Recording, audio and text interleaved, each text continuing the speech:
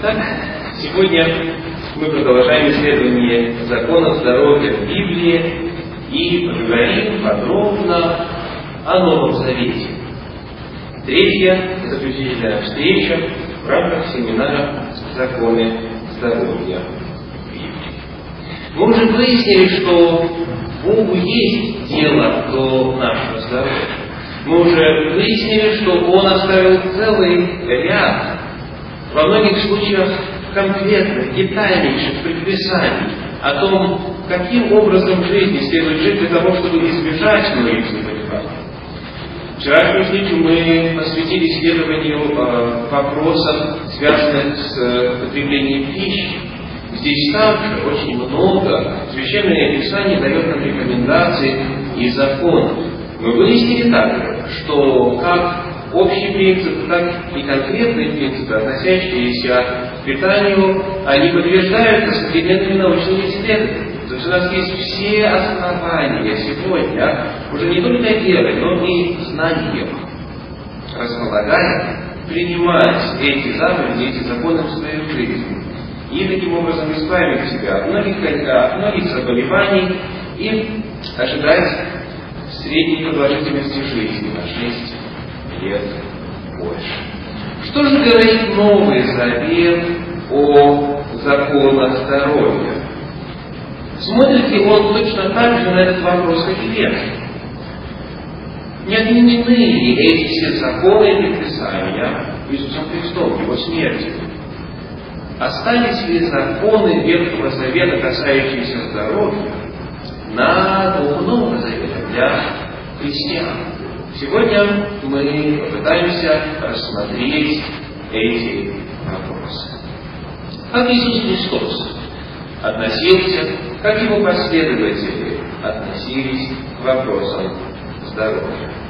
Приглашаю вас вначале открыть Евангелие от Матфея, 8 главу, где мы прочитаем стихи 16 и 17. Евангелие от Матфея, глава 8, стихи 16 и 17 говорят следующее. «Когда же настал вечер, к нему привели многих бесноватых, и он изгнал духов словом и исцелил всех больных, да сбудется реченное через пророка Исаию, который говорит: Он взял на себя наши немощи и понес болезнь».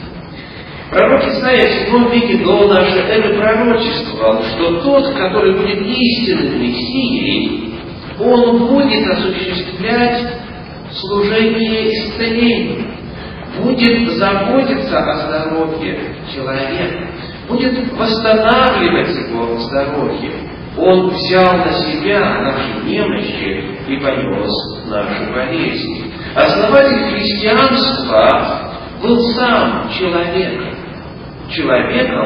который, оставив небесные просторы, небесный чертог, который, будучи Богом, не почитал хищением быть равным Богу, но уничижил себя самого, приняв образ раба, сделавшись подобным человеком и по виду став человеком.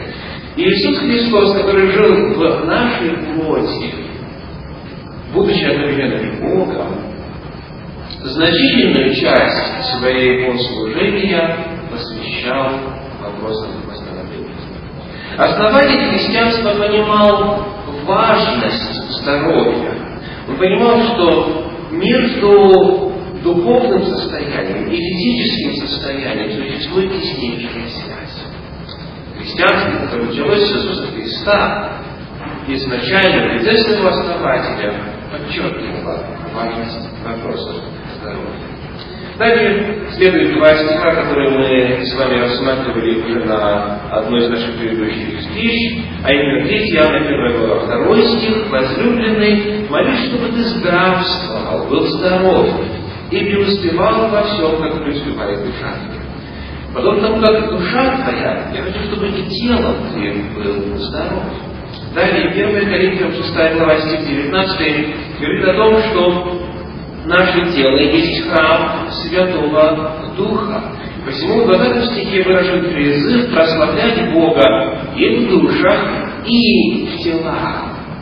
Более того, апостол Павел, он же в этом послании, в первом послании к Коринфянам, в 3 главе 17 стихе, говорит об ответственности, которую Бог накладывает на всякого, кто разрушает этот храм. Говорится, не знаете ли, что вы храм Бога, храм Божий. Если кто разорит храм Божий, того покарает Бог. Иными словами, в Новом Завете не только говорится о высоком статусе человеческого организма, тела, физиологии, но еще и говорится, что это тело есть вместилище Духа Святого. И накладывается ответственность за то, что человек предупрежденно относясь к своему телу его разрушает. Далее. Место, которое мы с вами опять уже вспоминали, 1 Фессалоникийцам 5 глава стих 23, говорят следующее. «Сам же Бог мира да осветит вас во всей полноте, и ваш дух, и душа, и тело во всей их целости, да сохранятся без порока в пришествии Господа нашего Иисуса Христа». Я хочу подчеркнуть, во-первых, что Бог смотрит на нашу природу целостно. Он желает полного восстановления человеческой природы. А во-вторых, Он желает, чтобы мы были сохранены в целости до какого момента? До пришествия Иисуса Христа. То есть в наше время этот вопрос точно так же важен, как и в Ветхом Завете, когда Бог эти вопросы осветил достаточно подробно. Он те же цели преследует и сегодня. Предварительный вывод, которые следуют из рассмотренных только что мест Священного Писания, звучит так.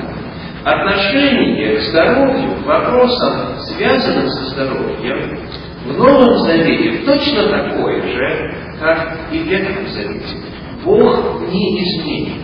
Иисус Христос вчера, сегодня и вовеки тот же. Он и в Ветхом Завете желал здоровья и называл себя целителем, и в Новом Завете Он желает здоровья.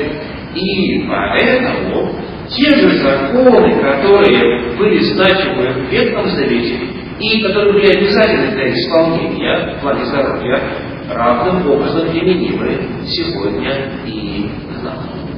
Но это еще не все.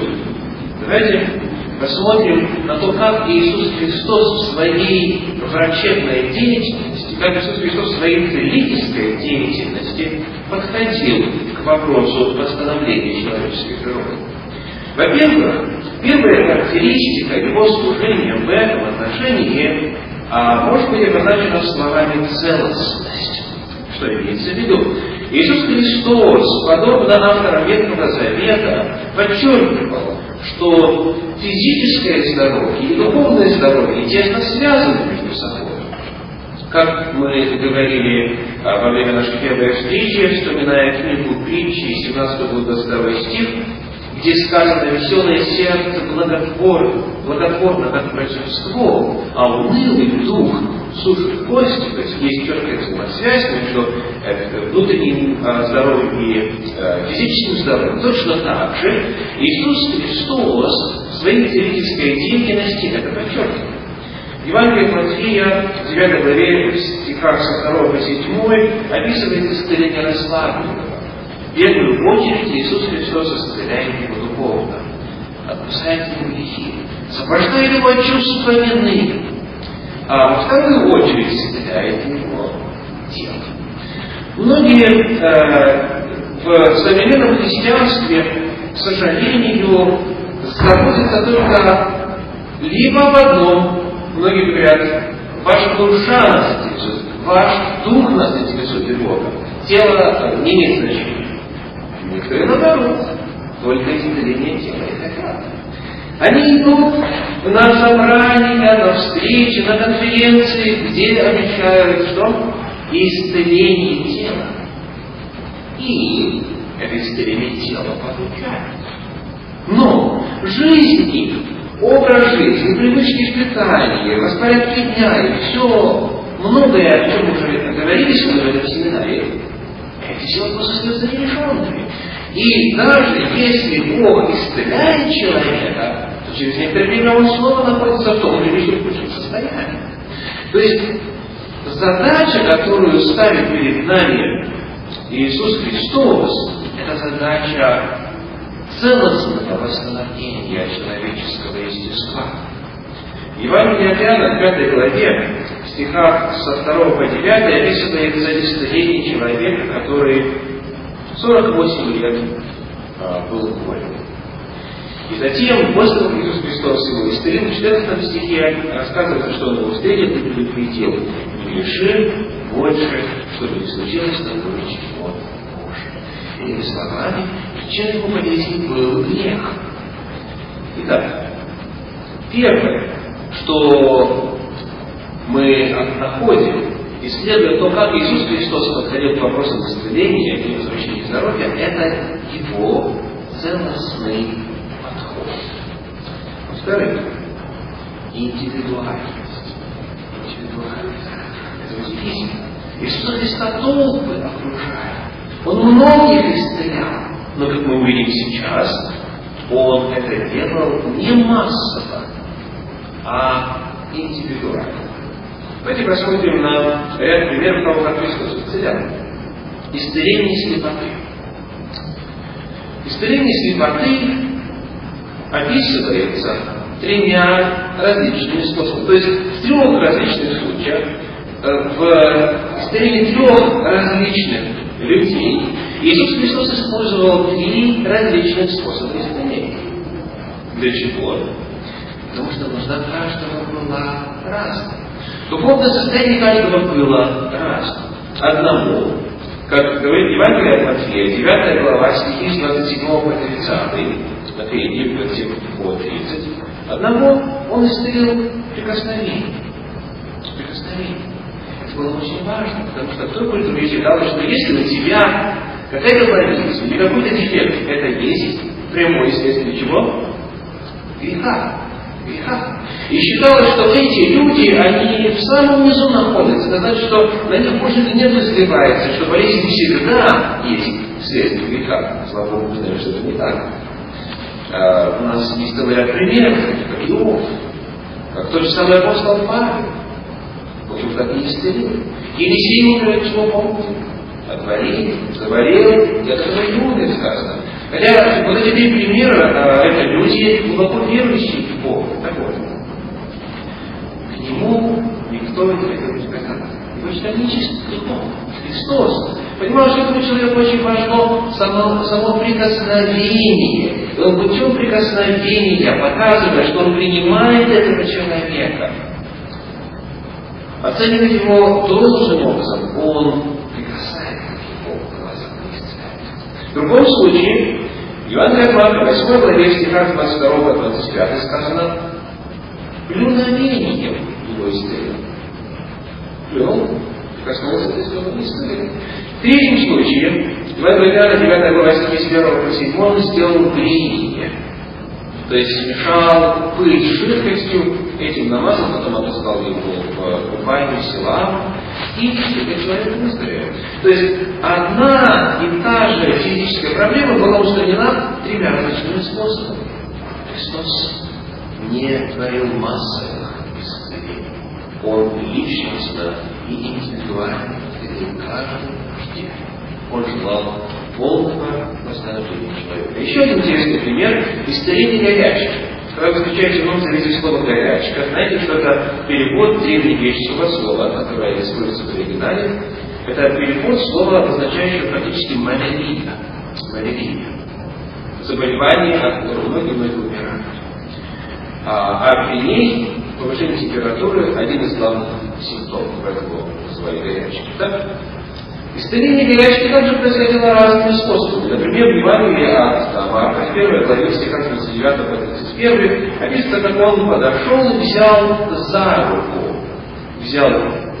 руку больную, и таким образом, сказано, горячка тотчас оставила ее. В другом случае, в Евангелии от Иоанна, в 4 главе, в стихах 46 по 59, он только сказал слово, и горячка в определенном часу оставила слово. Разные способы, потому что разные люди, разные ситуации, разные нужды, разные потребности. Вот этот вот момент индивидуальности прослеживается еще и в следующем.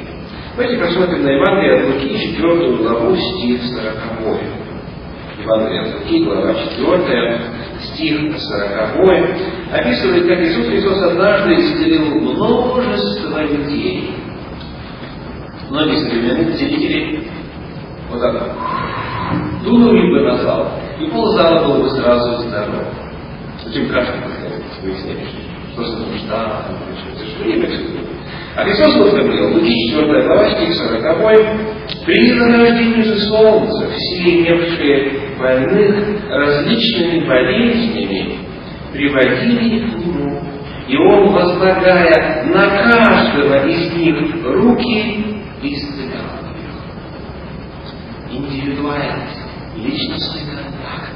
Далее, Евангелие от Луки, 6 главе 19 стихе, также описывает исцеление и подчеркивает следующий момент, 6:19.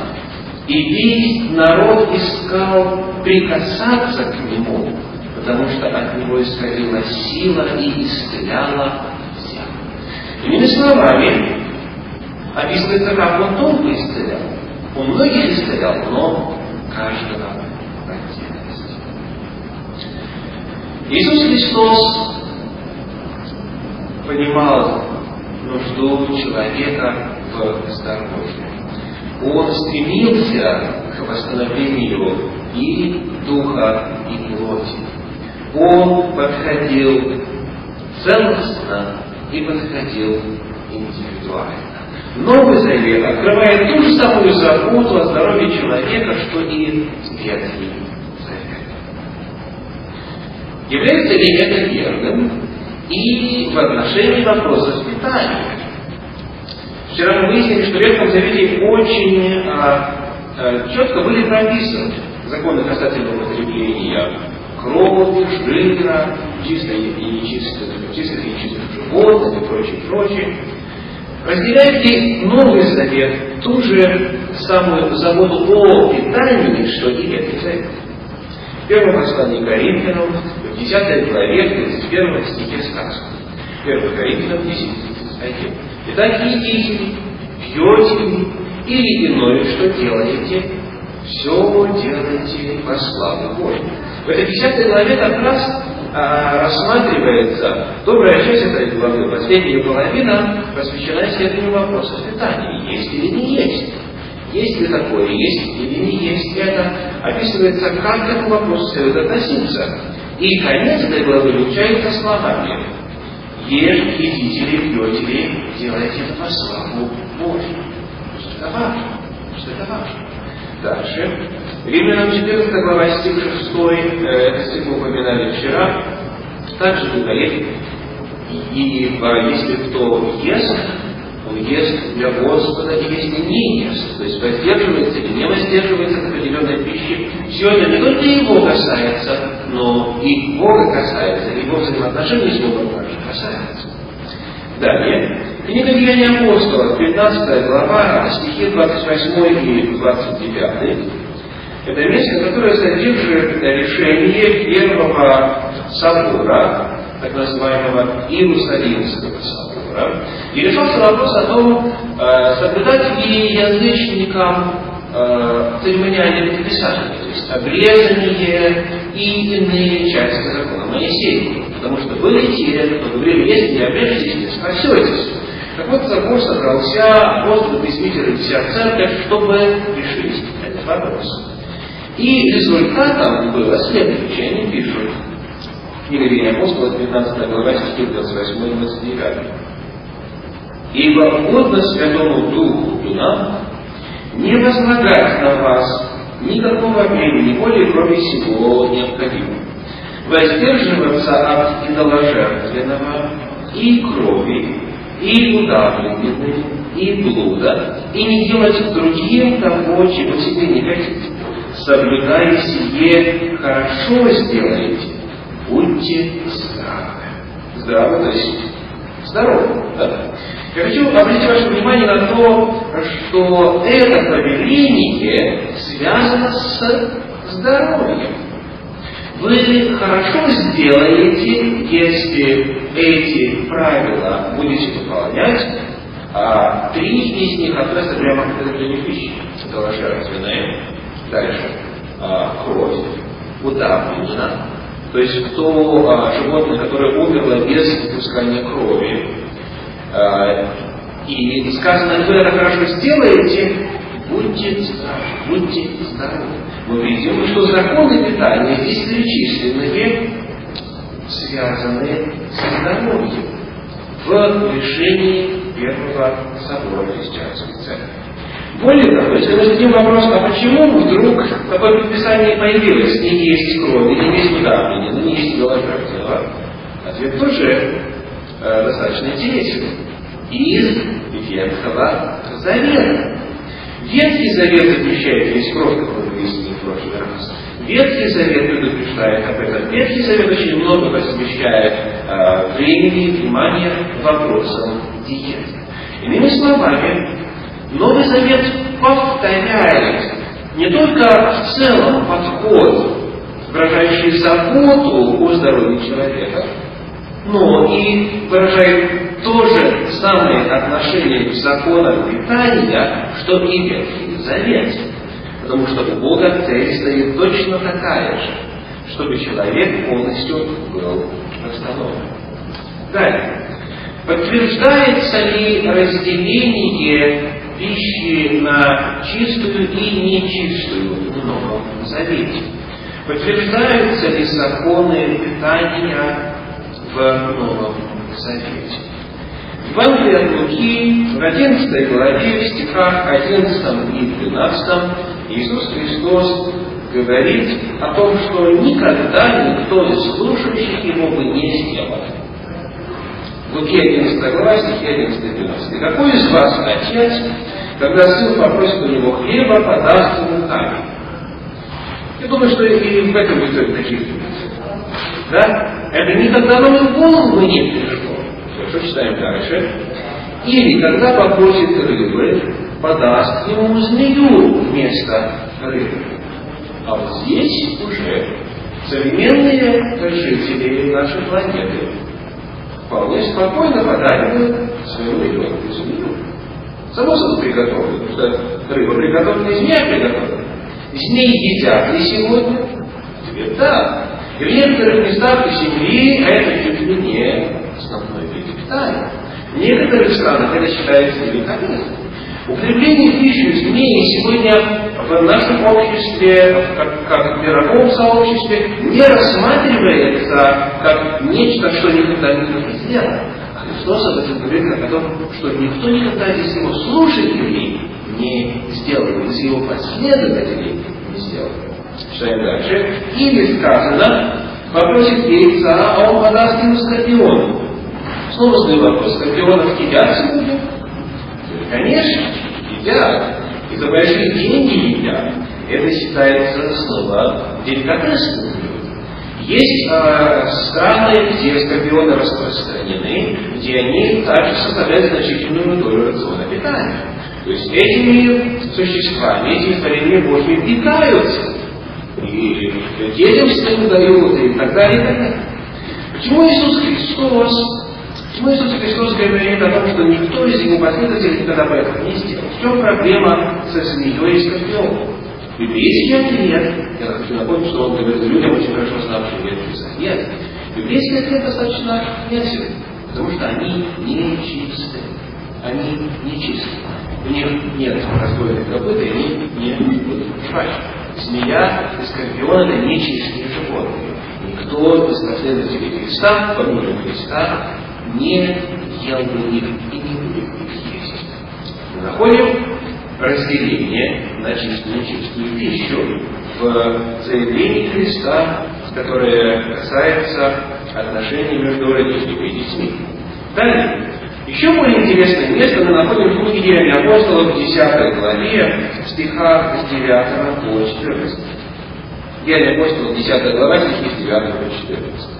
В другой день, когда они шли и приближались к городу, Петр около 6 часа взошел наверх дома помолиться и почувствовал голод и хотел есть. Между тем, как приготовляли, он пришел в искупление и видит отверстие небо, исходящее к нему некоторый сосуд, как бы большое полотно, привязанная за 4 угла и опускаемая на землю. В нем находились всякие четвероногие земные звери, развлекающиеся и птицы небесные. И был глас: «Встань, Петр, закали и ешь». Послушайте внимательно ответ Петра. Но Петр сказал: «Нет, Господи, я никогда не ел ничего скверного или нечестного». Если вы посмотрите на хронологию книги «Деяния апостолов», вы обнаружите, что это произошло примерно 10 лет спустя после вознесения Иисуса Христа.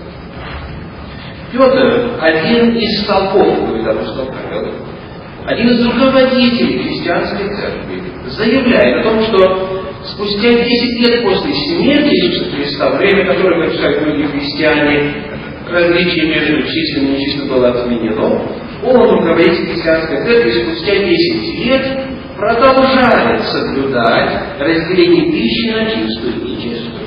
Он говорит: я никогда в жизни ничего скверного или нечистого не ел.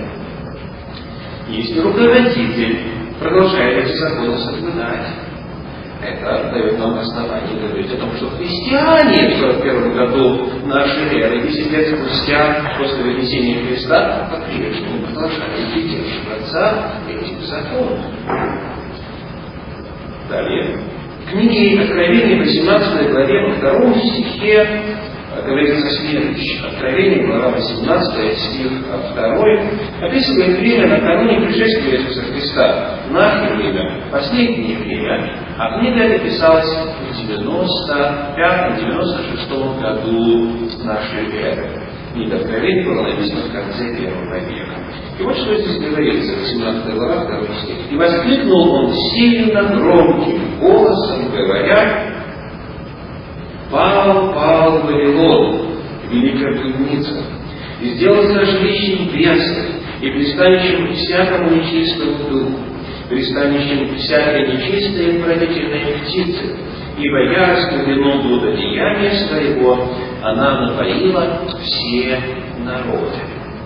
Упоминаются нечистые птицы, и некоторые древние рукописи оригинала греческого, как и многие современные переводы, добавляют и животных. Сделался пристанищем нечистых птиц и животных.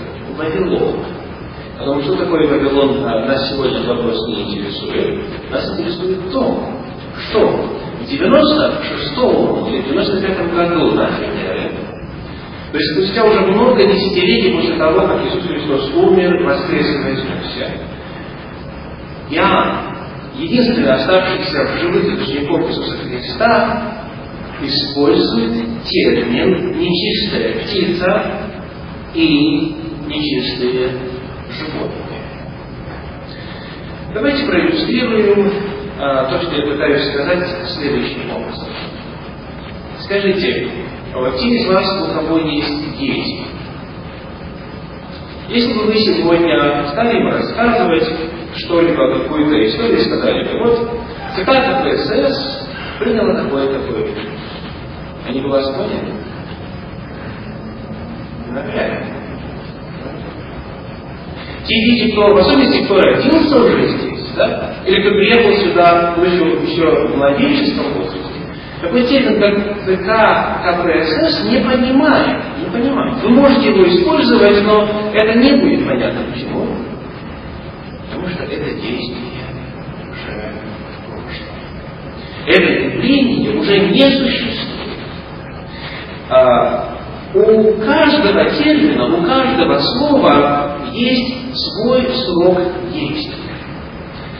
Я это термин понимаю, поскольку я жил тогда, когда такое понятие, такое явление, как ЦК КПСС, существовало. Вы это понимаете, а наши дети, многие из них уже не понимают, потому что они то время не застали. Так?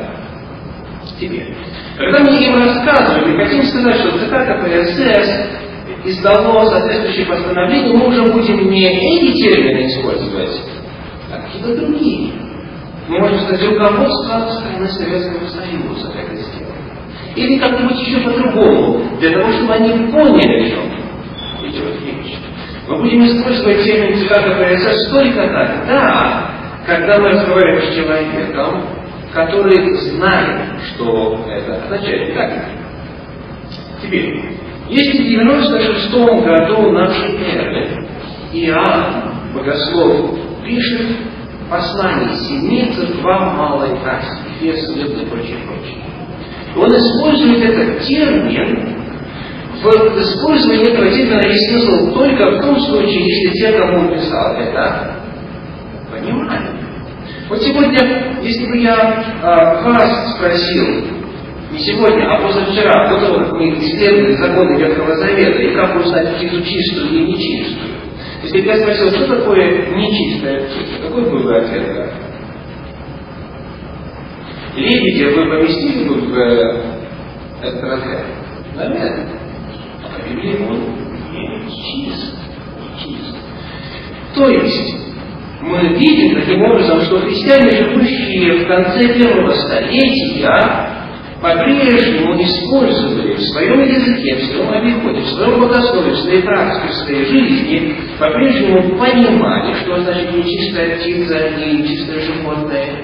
И если понимали, то значит и исполняли эти заповеди, использовали это различие. В Новом Завете нет четкого перечисления того, как отличить чистое и нечистое. В Новом Завете нет детального описания этих вопросов. Тогда зачем оно нужно? Ведь в Ветхом Завете это уже дано. Ведь те, кто знает Библию, уже с этим вопросом знакомы. Новый Завет не пишет заново все. Он просто либо отменяет, либо не отменяет то, что в Ветхом Завете уже было дано. Иными словами, мы не можем в Новом Завете ожидать детального описания всех предписаний касательно здоровья, пищи и других. Например, скажите, Иисус Христос где-нибудь говорил о том, что нельзя делать изображения и поклоняться? Хоть в одном месте говорит? Нет, не говорит. Нигде вы не найдете. Значит ли это, что мы можем теперь изображению поклоняться? Нет. Почему? Потому что эта заповедь так и не отменена. Нигде не говорит, что она отменена, и мы теперь это можем делать. То есть, иными словами, мы можем найти целый ряд заповедей, которые современные христиане соблюдают, в отношении которых Христос не говорил, что их нужно. Он не давал их заново. Он просто их не отменил, значит, они продолжают свое действие. Но вот мы находим 3 места, 3 отрывка в Новом Завете, которые показывают, что это разделение продолжало существовать и во время Христа, и 10 лет после Христа Петр продолжает соблюдать. И в 96 году нашей эры христиане по-прежнему знают, что такое чистое и нечистое. А Малая Азия – это местность, где очень много язычников жило. В то время уже как это состояло и из евреев, и из язычников. Христиане и из евреев, и из язычников по-прежнему понимали значение этого термина. Продолжая разговор о вопросах разделения пищи на чистую и нечистую, мы находим, что в Новом Завете этот вопрос также связан с требованиями святости. В послании к евреям, в 12 главе, в 14 стихе делается очень серьезное заявление о святости. Послание к евреям, 12 глава, стихи с 14 по 17. Прочитаем начало 14. Сказано так. Евреям 12:14. Старайтесь иметь мир со всеми и святость, без которой никто не увидит Господа. Очень серьезно звучит, правда? Без святости Господа никто не увидит.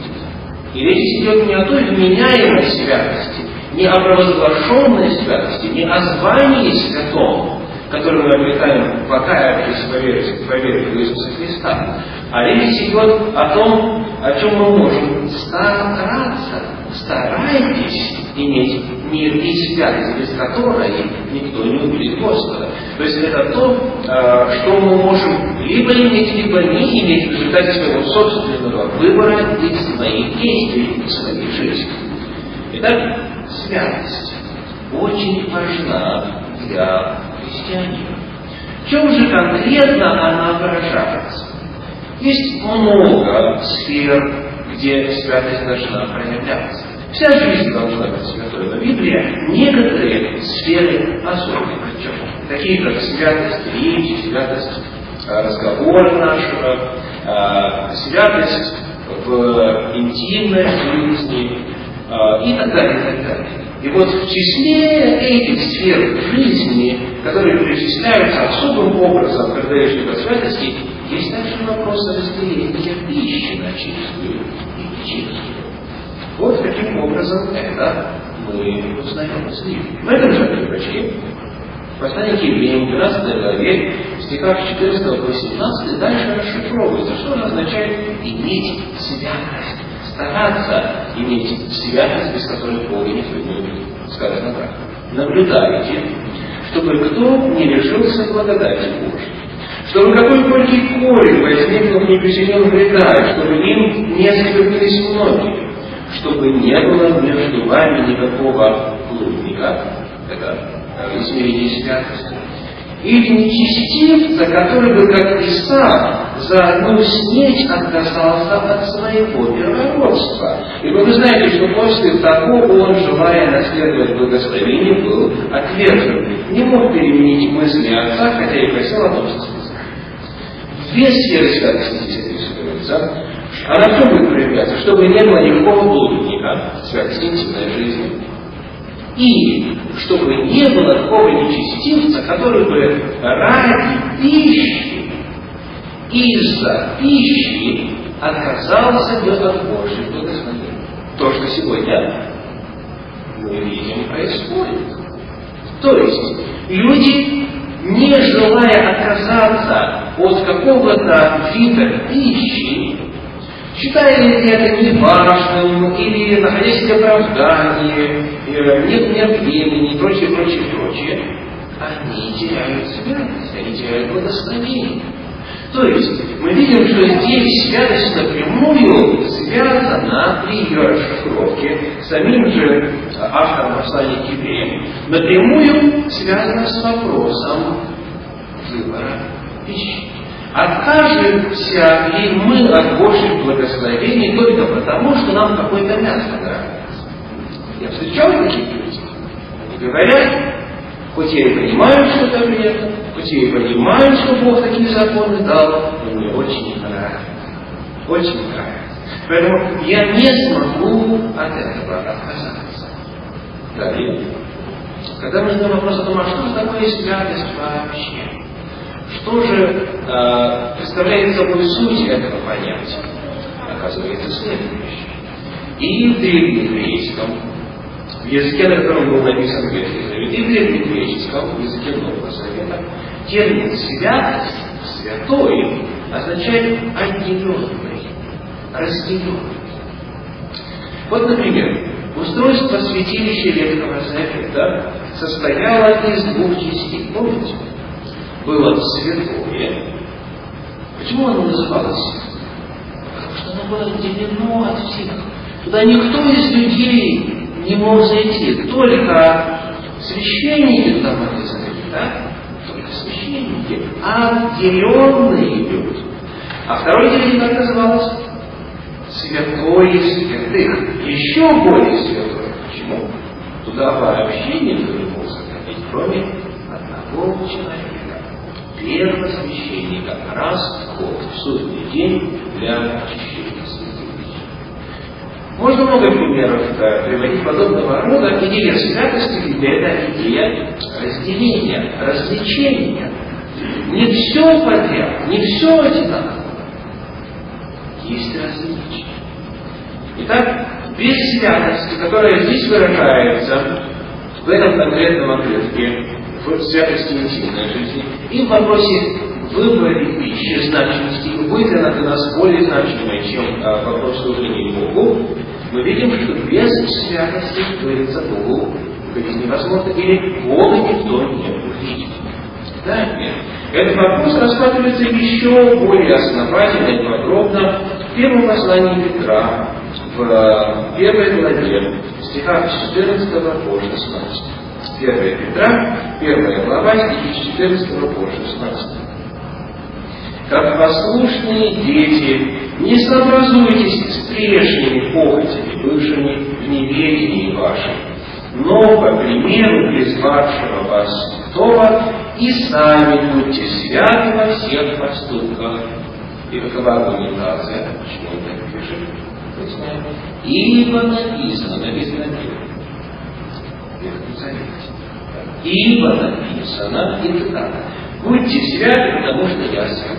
Если у вас это место открыто, посмотрите по сносам, откуда эта цитата берется.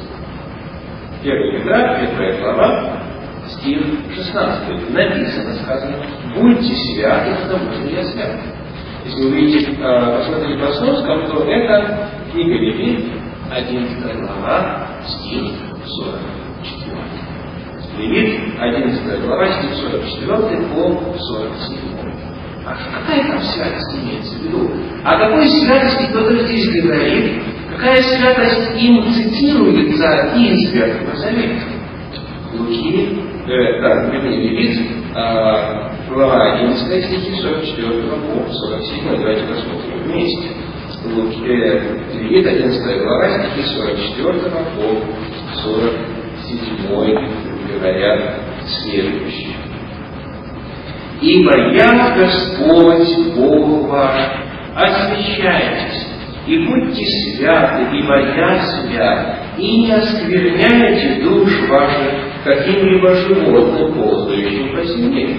Ибо я, Господь, выведший вас из земли египетской, чтобы быть вашим Богом, и так будьте святы, потому что я свят. Вот закон о скоте, о птицах, о всех животных, живущих в водах, и о всех животных, присмыкающихся по земле, чтобы отличать». Припоминает тот же самый глагол. Различать, или делать святым. Чтобы различать нечистое от чистого, и животных, которых можно есть, от животных, которых есть не должно. Мы видим, что апостол Петр, который, помните, сам не ел, сказано, не ел, который сам эти принципы продолжал соблюдать, он пишет о том, что и христиане это должны делать, что мы должны быть святыми. И он цитирует то место Священного Писания, которое описывает различия на чистое и нечистое в животном мире. И говорит о том, что мы должны к этому стремиться. В книге Откровения, в 21 главе, в 27 стихе описывается также очень серьезная информация о нашей сегодняшней теме. Откровение 21 глава, стих 27. Описывается святой город Иерусалим и рассказывается о тех, кто туда не войдет. И не войдет в него, Откровение 21, 27, ничто нечистое. И никто преданный мерзости и лжи, а только те, которые написаны у Агнца в книге жизни. Значит, не войдет ничто нечистое, и никто преданный мерзости и лжи. Что такое мерзость? Что такое нечистое? Что такое ложь, это понятно. Да? Нам нужно найти в Библии описание того, что же такое мерзость. И тогда мы будем знать, кто туда не войдет, те, кто предан мерзости. И сегодня мы очень подробно поговорим о том, что же такое мерзость в Библии. Но сейчас я хочу напомнить вам о том, что когда мы читаем книгу Откровения, те богословы, которые ее внимательно исследуют, они заявляют о том, что Иоанн Богослов 503 раза цитирует Ветхий Завет. 503 ссылки, 503 цитаты, 503 упоминания Ветхого Завета в этой книге, состоящей из 10 глав. Если вы разделите 500 на 22, 500 на 22, вы поймете, насколько эта книга насыщена апелляциями к Ветхому Завету. И это одно из тех самых мест. Это ссылка на книгу пророка Исаии, 65 главу, стихи с 15 по 17. Книга пророка Исаии, глава 65, стихи с 15 по 17. Прошу прощения, не 65, а 66. 66 глава книги пророка Исаии, стихи с 15 по 17. «Ибо вот придет Господь в огне, и колесница ему как вихрь, чтобы излить гнев свой с яростью и прещение свое с пылающим огнем. Ибо Господь с огнем и мечом своим произведет суд над всякой плотью, и много будет пораженных Господом». Хочу спросить, о чем, как вы думаете, здесь идет речь? Это информация локального характера или всеобъемлющего характера? Это какое-то частное наказание Божье, или это наказание всей земли? Что описывается? Описывается последний суд, да? Над всякой плотью произведет Бог суд. И дальше описываются критерии. Те, которые освящают и очищают себя в роще, один за другим, едят свиное мясо, и мерзость, и мышей. Все погибнут, говорит Господь. Обратите внимание на слово «мерзость». Так суд, картина суда, картина тех, кто не войдет в Царствие Божие. И один из критериев – мерзость. Те, кто едят свиное мясо и мерзость, и мышей, все погибнут, говорит Господь. Об этом же говорит и Иоанн Богослов в книге Откровения, 21-27 стихе. «Не войдет в него святой город ничто нечистое, и никто преданный мерзости и лжи». Продолжая тему смертности, мы обнаруживаем, что в них, оказывается, есть возможность роста и совершенствования. Книга Откровения, 22 глава, стихи 11 и 13. «Неправедный пусть еще делает неправду, нечистый пусть еще сквернится. Праведный да творит правду еще, и святой да освящается еще». Освящение. Святой, мы названы святым во Христе. Пусть освящается. В чем же это должно проявляться? Одна из сфер – это святость. Сутью святости является разделение. Это святость пищи, святость питья, святость закона питания. Накануне пришествия Иисуса Христа особым образом эта вещь должна быть провозглашена. Особым образом. Потому что здесь же сразу после этого 11 стиха, где говорится о том, что святой пусть освящается еще, сказано, 12 стих, 22 главы книги Откровения: «Сие грядут скоро, и возмездие мое со мною, чтобы